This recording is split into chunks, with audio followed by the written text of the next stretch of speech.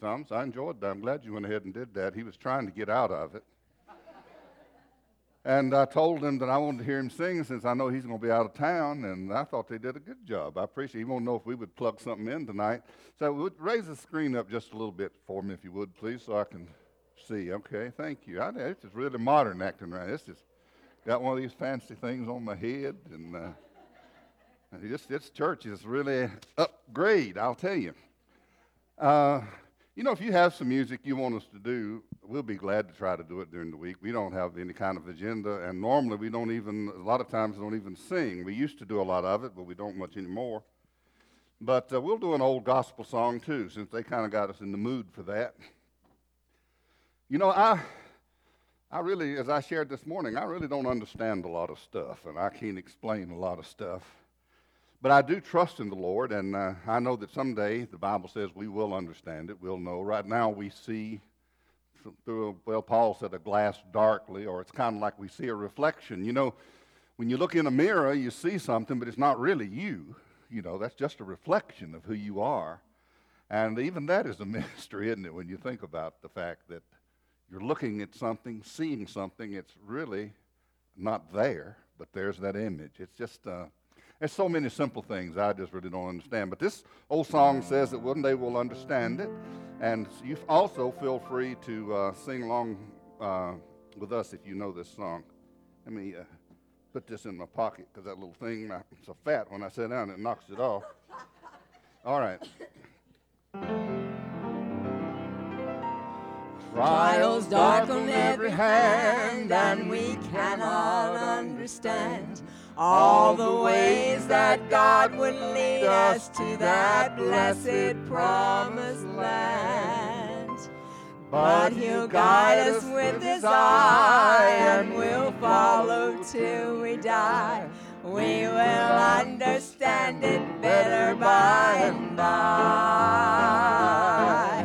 By and by, when the morning comes, when the saints of God are gathered home, we will tell the story, how we've overcome. We will understand it better by and by. Oft our cherished plans have failed, and disappointments have prevailed, and we've wandered in the darkness, heavy-hearted and alone. But we're trusting in the Lord, and according to His word, we will understand it better by and by.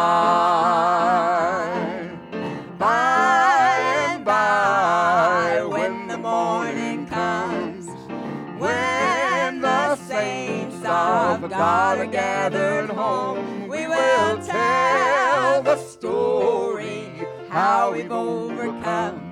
We will understand it better by and by.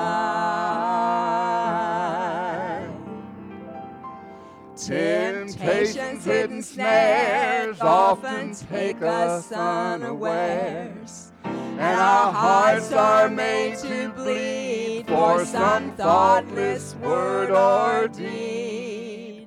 And we wonder why the test when we try to do our best.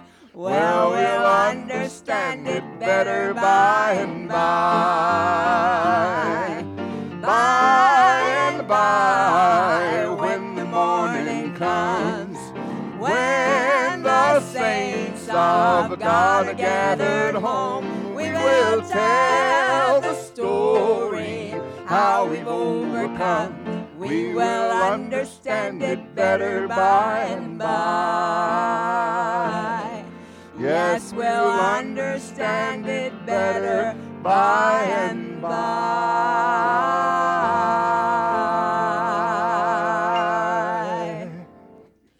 All right. Whew. Oh, goodness. We ate with your pastor and his family after church today over at Cracker Barrel.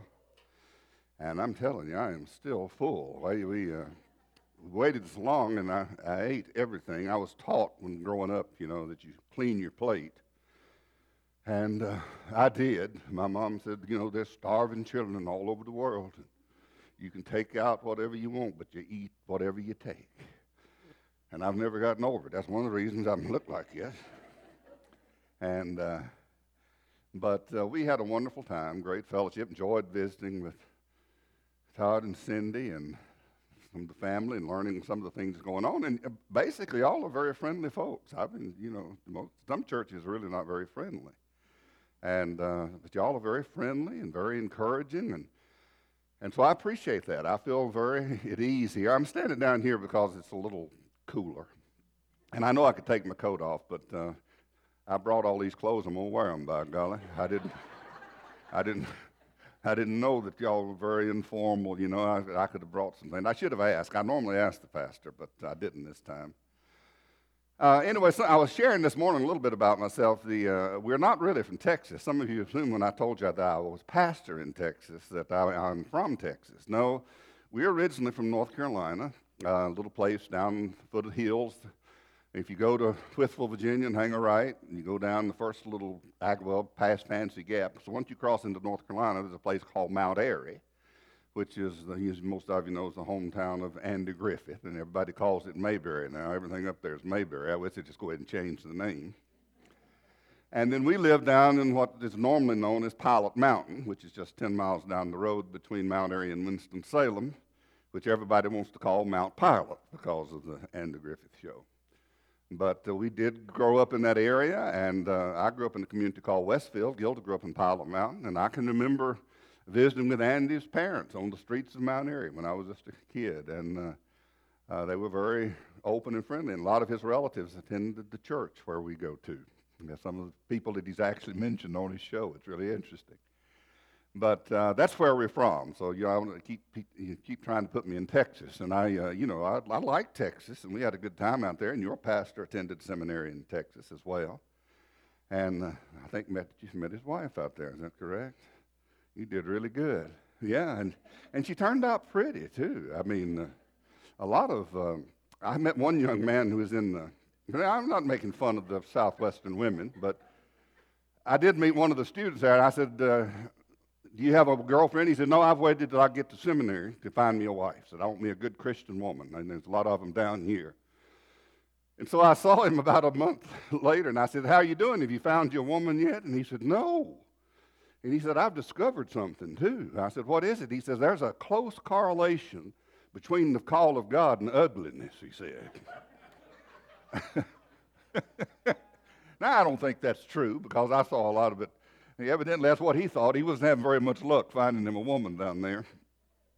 But I am glad you discovered your wife, and Southwestern was a great experience. Gilda and I both graduated from there and had our child while we were out there. Had one just before we graduated I met a guy been in Birmingham. Our daughter was born in Birmingham, Alabama, just as we finished college.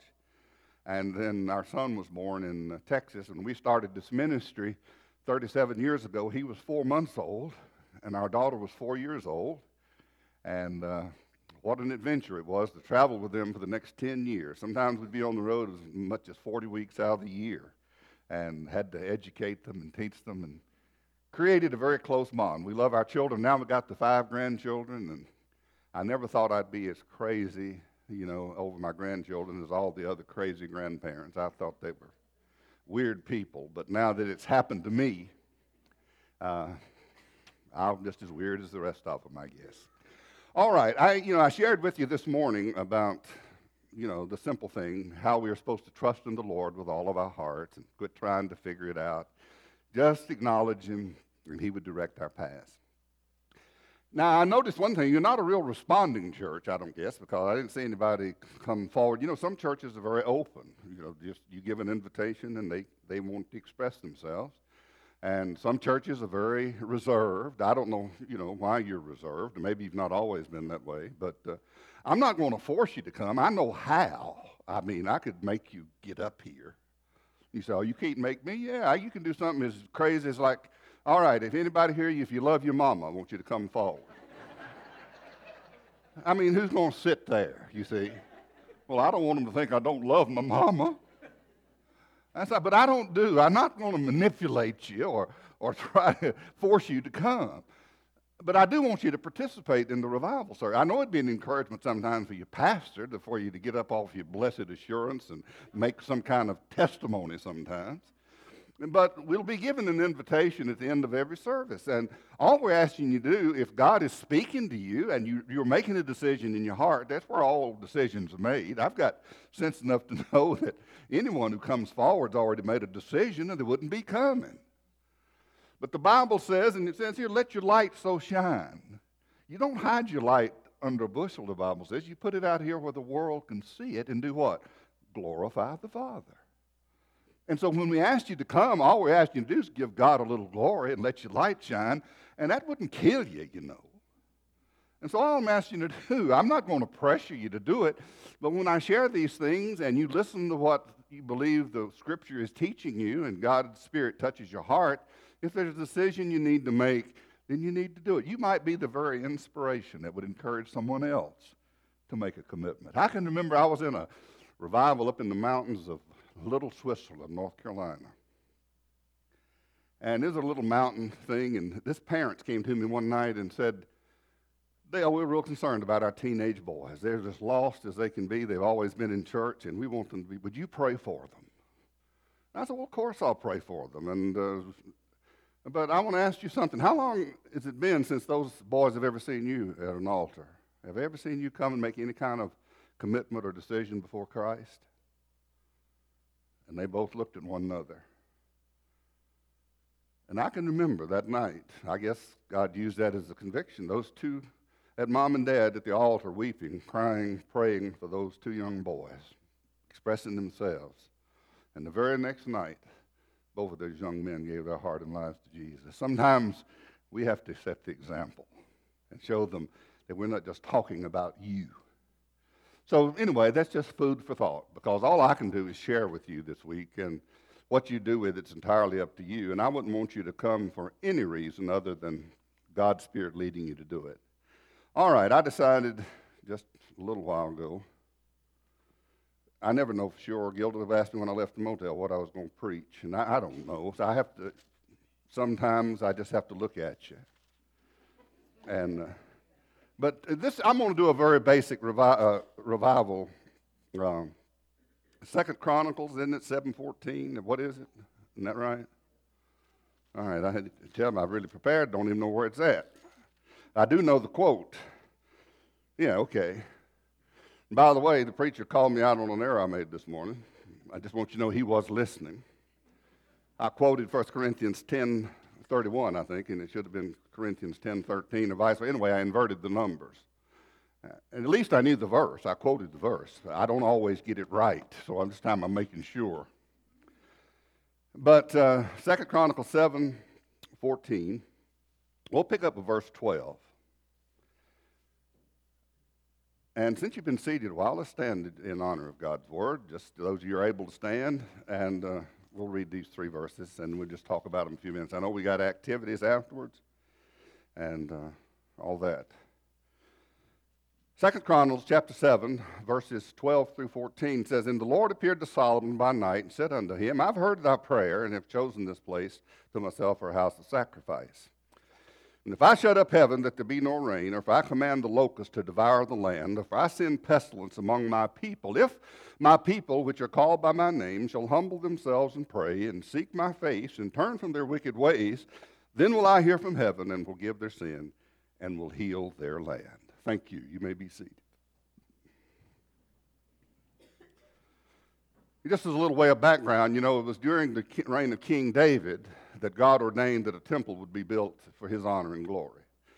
But David was a very warlike king, and so he made some preparation, but the actual construction of the temple took place when his son Solomon was in power. And Solomon now after many years, had completed this wonderful thing that they were going to dedicate to the glory of God, this beautiful place of worship. And they were preparing to dedicate this thing. And Solomon, the chapter before, I didn't have time to read all of that, but the chapter before is a prayer by Solomon. praying that God would bless the people of Israel, that he would give them wisdom and insight, and that he would not send problems and difficulties and struggles. And just a beautiful prayer of seeking the mercy and grace and love of God as they prepared for this. Well, they have the dedication service. It goes on for many days, and it's a big celebration. And I mean, God puts his seal of approval on this thing. I mean, the glory of God comes down and surrounds the temple, and it's just a wonderful time of fellowship. And so finally, Solomon is over, and he's back in his palace, and then we have this scripture that says, so he came to Solomon at night, appeared to him. It doesn't say how, don't know anything about that. And he gave him these words. I've heard your prayer. I know what you're praying about, and I want to tell you something. If your people expect all this stuff that you have asked me to do in your prayer, I want to tell you something. There's some conditions going to have to be met. And then he lists literally in verse 14 his conditions for renewal or revival or a right relationship. If my people, which are called by my name, shall humble themselves and pray, seek my face, turn from the wicked ways, then I'll hear from heaven. So there are God's conditions. Now the question is, I'm going to ask you, are you ready to meet God's requirements? I could ask you, do you really want revival, renewal here this week at Kingsway Baptist Church? Most of you would say yes. Yeah, we'd like that. Well, in order to do that, you're going to have to do what God says to do. It's just as simple as that. Because it says, if my people, which are called by my name, who do you think we are? You'd say, well, this message was written for the nation of Israel thousands of years ago. It doesn't have anything to do with us. No, the problem is God. The Bible says that God's the same yesterday, today, and forever. And he really doesn't change. And I believe that's a cell phone. And if it's the Lord, I'd like to answer that, please. But anyway, he really needs to know what the condition and what the situation of the people is going to be. And we are the people of God. It's changed. You know, it says in the Bible that if you've been born of Jesus Christ, you're seed of Abraham. Now, can you get any more Jewish than that? Can you get any possibly more nation of Israel, God's chosen people, than the seed of Abraham? No. So we are the new Israel, folks. This message is still for us. If my people, the Christian people at Kingsway Baptist Church will do some things, then I'll hear from heaven. I will forgive their sins, will heal their land. So let's just look for a few minutes at these requirements. First of all, if my people, which are called by my name, shall humble themselves. Oh, Lordy, I wish that one wasn't in there. First one's going to eliminate most of us from renewal, from revival. Why? Because most of us are not humble. We really think we're all right. I mean, can you imagine how wonderful this world would be if everybody was just like you? Wouldn't this be a great place?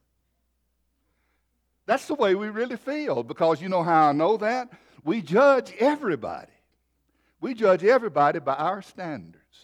What we think, how we believe, how we judge how they dress, how they smell, what they look like, where they go. We're very judgmental, critical people. Why? Because we think we're right and everybody else is wrong. And don't tell me you don't feel that way. You say stuff every day. I feel so sorry for old Miss So-and-so. You don't feel sorry for them. You just know they're sorry and you're glad it's not you. You know, we always compare ourselves to people that are worse than we are. I mean, that's natural, isn't it? Why? If you're going to compare yourself, you don't like to compare yourself to somebody who's smarter or more intelligent or better looking or all that. You know, you try to find somebody that you can kind of look down on, and we're always doing that as Christian people. I remember when I was in school, I wasn't the best student. I was intelligent, but I didn't like to study. And I can remember if I took a test, I would, at the end of the test, I would always try to find somebody I thought that did worse than me and ask them what they made on the test, because I didn't want to be the dumbest one in the class. Now, I certainly wasn't going to go ask the valedictorian or the smart one, because I knew what they made. But there had to be somebody that was dumber than me, and so I would seek them out. I can remember one time my mother She went over one night. I'm a terrible speller. I still can't spell. I mean, spelling makes no sense to me because I like to spell phonetically. I like to spell the way things sound. And our spelling just doesn't work that way. And so you just have to learn it. And I've never been able to do that. And thank goodness for spell check and stuff now that they have. But back when I was growing up, they didn't have that. And my mother went over all these spelling words, and I thought I had it down pretty good. And the next day, I think I made maybe 45, 50 or something on the test. I missed about half of them. And I remember going home, and when I got home that evening, my mom said, Dale, how'd you do on your spelling test? I was afraid you'd ask that. And I said, well, I'm sorry, but I made 50. He said, son, that beats anything I have ever seen. I've worked with you. What is the matter with you? I said, but I beat Lena Faye and Walter. And they were two of those dumbest people in class. You know, they had learning disabilities and things. And Mama says, you're not helping your case comparing yourself to them. And you know, part of our problem is that we measure with the wrong thing. You know, the Bible says, judge not, lest ye be not judged. For whatever judgment you measure out, it's going to be turned on you. You know, Christ is our example. We're to follow him. And when you start trying to follow the love and the mercy and the grace of Christ, you become a whole different person. I mean, he says we're to love our enemies. Do good to people that persecute you. Pray for those. My Lord, is he kidding? I can't do that. No, you can't. And he told us that without him, we can't do anything. So what do? We live the best we can, and then we compare ourselves to those who we think do worse. We're very proud people. We're not very humble people. And that's the hard thing. If I could get you to be humble, we could have revival here this week. I mean, man, that would be no problem at all. And I don't know how. How do you get people to be humble? I found out years ago, I was in the church, we first started, and I was real excited about being an evangelist. And there was a little lady on the front row, and she was just into the sermon. She'd go, amen, praise God. And I was just excited to have somebody kind of an amen corner, a nice little Christian lady that was really supporting me. And I think maybe I was preaching this text. I don't know, but I came out, and she shook my hand, like we do sometimes after service, and she said, Dale, you're right. What we need in this church more than anything is humility. You hit the nail on the head. And she was going on and said, I want to tell you something. I'm humble and proud of it, she said. And I thought that, my Lord, this work's going to be hard. Here's a little lady that's so humble, she's proud of it. Now, maybe you, thank God you mentioned humility. Ooh-wee. I'm probably the most humble person in this church. God help you. If you're sitting back there feeling good about your humility, you need to be one of the first ones to the altar tonight in repentance. I don't know. I keep thinking they have appeals for everything now. You know, I look really healthy, but I'm awfully sick, really. They tell me, you know, I'm sick. I feel great. And I don't worry about being sick, but I have everything. You know, like I told you this morning, I had open heart surgery last year, and I've got all kind of stopped up valves, and I've got diabetes, and you wouldn't believe all the stuff that's wrong with me. And I take the awfulest pile of pills you've ever seen. Every morning I get up and I take a handful of pills. And it's for everything. I don't know how they know where to go and fix all the different stuff, but they're all for different things. And then at night I have to take some more for the night at night. And I keep thinking, why in the world can't they come up with a humble pill? I mean, they can give you a pill that makes you smile, you know, makes you feel, you give a person depressed a pill and he'll walk around grinning again. Hey, man, I feel better now. And why can't they come up with a humble pill? I don't know. I think it'd be wonderful. And every Christian ought to be prescribed one to take daily. Get up and take your humble pill and go out into the world and live for the glory of God. I don't have anything like that. The only thing I have that might encourage you is the example of our Lord and Savior, Jesus Christ. You want to see example of humility, he's it. God himself who came to earth in the person of man and lived among us. Why would he do that? I don't have a clue. Bible says he was tempted in every way as we are tempted, yet without sin.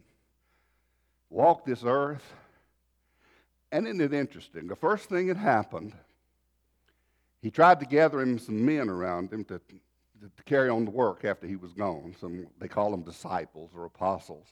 And the first thing these guys did, they got proud. Isn't that interesting? So they did. Well, of course they did. They got real excited. They weren't much now. I mean, they were just, fishermen, tax collectors. They weren't anybody that you would pick much, to be leadership and to train as be disciples. But here they were, and the first thing they did, they got proud. It reminds you kind of, most churches are like a bunch of Baptist deacons. Deacons are usually pretty good until you ordain them. And then once you ordain them, they're not any count anymore because they think they're special. Well, the church has recognized me, and they've set me apart, and so now they want me to make decisions for them, and I must really be significant. And that has nothing to do with being a deacon at all. We even call them sometimes in our church. I don't know about this church. I can say all this stuff, because I'm an evangelist and I'm leaving in just a few days. I really don't care how you respond to it because I don't have to worry about that. But, if deacons are set apart to be servants, it's a servant role. And Jesus made the statement, even I, the Son of Man, came not to be ministered unto, but to minister. And he says, you want to be ruler in my kingdom? What do you have to do? You have to be servant of all. You want to be somebody powerful in my kingdom? That's what you have to do. You have to the last shall be first. The first shall be last. What do we call our deacons in 90% of the Baptist churches? Boards. The board of deacons will be meeting this evening. As though there's some kind of board of directors that get together and oversee the affairs of the church. No, deacons are set apart to minister, to serve, to be a servant for God. And if you're not doing that, you're not a deacon. I don't know what they call you. But, you're no different from the disciples. They had the same thing. Two of them, even mother went to Jesus, said, I want you to put one of my boys on the right hand and one on the left. Now, they were cousins and stuff, and so, I guess she felt like she had a right to ask, but that's why Jesus told them, you just don't get it. And I love that story in Scripture when it says that night when Jesus tied a towel around his waist and he got down and began to wash the disciples' feet. That was a job that was reserved for the lowest slave in a household. Nobody washed feet that had any power or authority, but Jesus did. And one of the things that we've done when we've gone to other countries sometimes is do the act of foot washing to show that we're not superior, that we're here to serve, even those who have far less than we do. We've got a lot to learn, and he tried to show them. Have you ever thought about that? I mean, really think about it. We say that we believe that Jesus was God incarnate, right? God in the flesh. And here we literally have a picture of God kneeling, washing his creation's feet. I mean, folks, that's just humility beyond what I've even close to having. And I think if you're honest, it's the same for you. And you might sometimes you want to separate your sheep from the goats here, so to speak. Now you're going to have a foot wash. And the ones that really haughty-taughty won't show up, I can promise you that. Now, I'm not saying really do that. I'm just throwing that out there. What does the Lord have to do? I mean, he tried everything. Then he says he humbled himself and became obedient even unto death. I mean, he allowed people. And I know sometimes you think you've been persecuted and had some problems and difficulties and struggles in your life, but you've never been through anything what our Lord went through because he had the power, supposedly. He said he did. Don't you understand that if I wanted to, I could speak and legions of angels would come and set me free? Nobody's taking my life. I'm giving it. I can't imagine that. He had the power to do whatever he wanted to do, believe that, and yet he allowed people to curse him, to spit on him, to mock him, to nail him to a cross. Now, could you do that? No, I don't think so. I know I couldn't. I saw people used to, I don't know whether y'all ever did this or not, they had these little bracelets of what would Jesus do, bracelets that they wore around. And there's a good thought, before you acted, you thought, what would Jesus do? And they tried to give me one, and I said, no, I don't want to wear that. And they said, well, why? I said, because I know I won't do it. I mean, I'd like to think I would do it, and you can remind me of it, but I won't do it. Because you see, I know me personally, and you curse me and spit on me and try to nail me to a cross, I'd zap your hide if I had the power. I would. See, I can look at you now, oh, he's so mean. I'd give my life. I'd give my life for anybody and everyone. I love the Lord. You can't even get along with your own family sometimes. Talking about sacrificing your life. I mean, folks, we just wouldn't do it. But the Lord did it. And what's ironic, and believe it or not, I'll tell you this, and this is a hard saying. Most of us here tonight think we're better than Jesus Christ himself. And you say, I don't say that. No, you don't say it, but you don't realize that you act out on it. Because you let some difficulties and some struggles and some problems come your way, what's the first thing you always say? What most everybody say? Why me, Lord? Why me, Lord? I mean, I go to church, I try to live a good life, I pray, I try to do what's right. I don't understand. There are other people out there getting it a lot better than me. Why is this happening to me? And I want to say sometimes to those people and to myself, why not you? Why not you? Are you so perfect? Are you so righteous that you don't think you should have any problems? Is that how you feel about it? Well, I want to remind you something. Our Lord was perfect.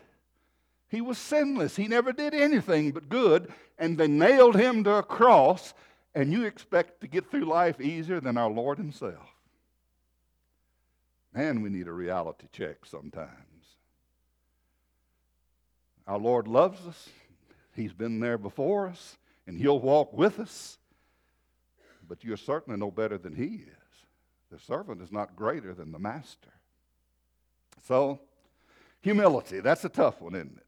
I'll just mention the rest of them because my time's about gone. I get carried away. And that's the most important one anyway, because you won't do anything else if you're not humble. I mean, that's the first and foremost problem, is to humble. It says over in James, humble yourselves in the sight of the Lord, and he will lift you up. So humility, that's the first requirement. If my people, which are called by my name, shall humble themselves and pray.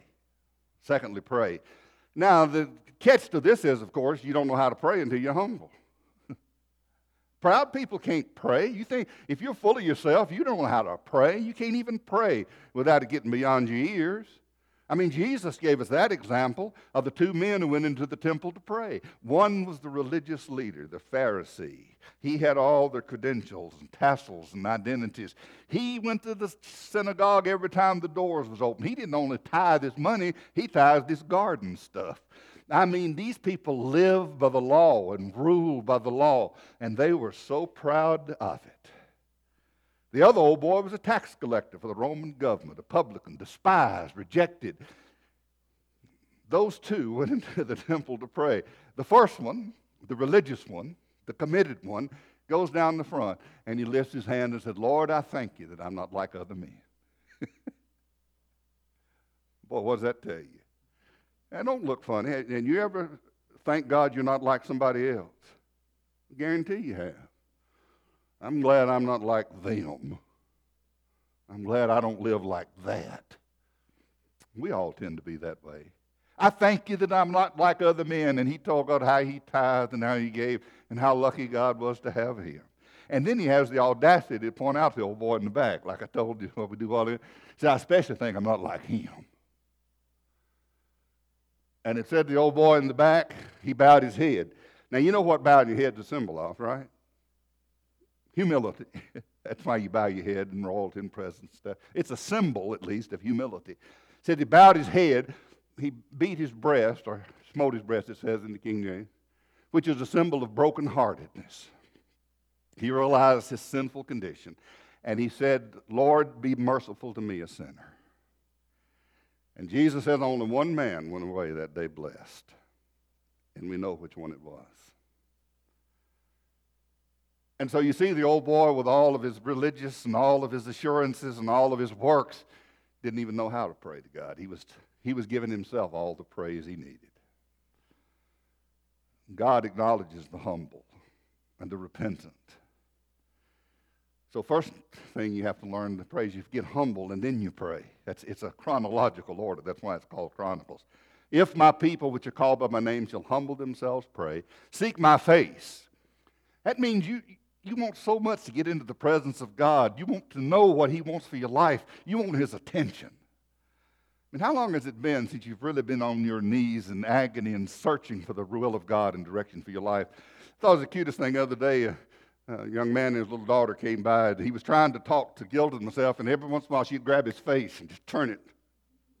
She was about 3 years old. Daddy, and what was she doing? She was seeking his face. She couldn't talk to him over there talking to us and listening to something else. And she did a good job. And I thought, maybe, sometimes that's what we need to get with God. God, here, listen to me now. I want to get before you. I want to know something. I want what you want. If my people, which are called by my name, shall humble themselves, pray, seek my face, and then turn from their wicked ways. When you get in the presence of God in a humble spirit, and you genuinely pray in that humble spirit, it's not going to be long before you realize, like old Isaiah when he saw God. I'm a man of unclean lips. I'm not what I'm supposed to be. And I don't know what your sin is. I have no idea. I'm not up here to name sin. That's not my job. That's the work of the Holy Spirit. And you have to work that out with God. But I do know that God will help reveal these things to you that you need to change in your life. And your sin may be something you're doing that you ought to not be doing. That's called the sins of commission, the things that we know we're doing that's not really all that great. Just like today, I knew when I was eating that I should have packed up halfway and got me a to-go box. You see, I'm acknowledging that I really could have gotten by on half of what I ate today. But I was hungry. And I wanted it, so I ate it anyway. That's what you call just lack of control and discipline. And another thing, I didn't really ask God what he wanted me to do because I knew what he'd tell me. That's why you got to seek him, And sometimes, with us, it's just like, God, don't call me, I'll call you, But you've got to seek him. So it may be a sin that you're doing that you shouldn't be doing, or it may be the sins of omission. It says over in James, to know to do good and to do it not, to you it is sin. A lot of people, especially in Baptist, love to brag on what they don't do. Well, if you don't do stuff, that's sin too. I mean, God really means it when he says, forgive others as I've forgiven you. And when you hold a grudge or an unforgiving spirit toward others. I mean, we've got to, some of the things we just failed to do, what we should do. And when we do that, that's sin too. The Bible is active, isn't it? Do unto others as you'd have them do unto you. And another little lady told me one day, said, Dale, I can honestly tell you I've never harmed a soul. That was her claim to fame in her life, that she had never done anything for anybody or to anybody. And I said, well, ma'am, I think that's great that you've never done anything for anybody or to anybody, but let me ask you something. Can you tell me some things you have done for people? Because the Bible seems to be based on what we do. I was hungry and you gave me meat, thirsty you gave me drink. Tell me some things you've done for people instead of things you've abstained from doing. Oh, she got huffy. She didn't like that. And most of us don't like that. But we're to be about the Father's business. And Jesus says, when you've done it to the least of these, you've done it for me. And when you fail to do it for these, you fail me. And so it's doing. So whether it's something we're doing that we shouldn't be doing or failing to do what we ought to be doing, it's still called sin. And we need to turn from that sin. And he says, and if will hear my name and will turn from their wicked ways, then, notice it's conditional, then will I hear from heaven, will forgive their sin, will heal their land. God's given us a promise.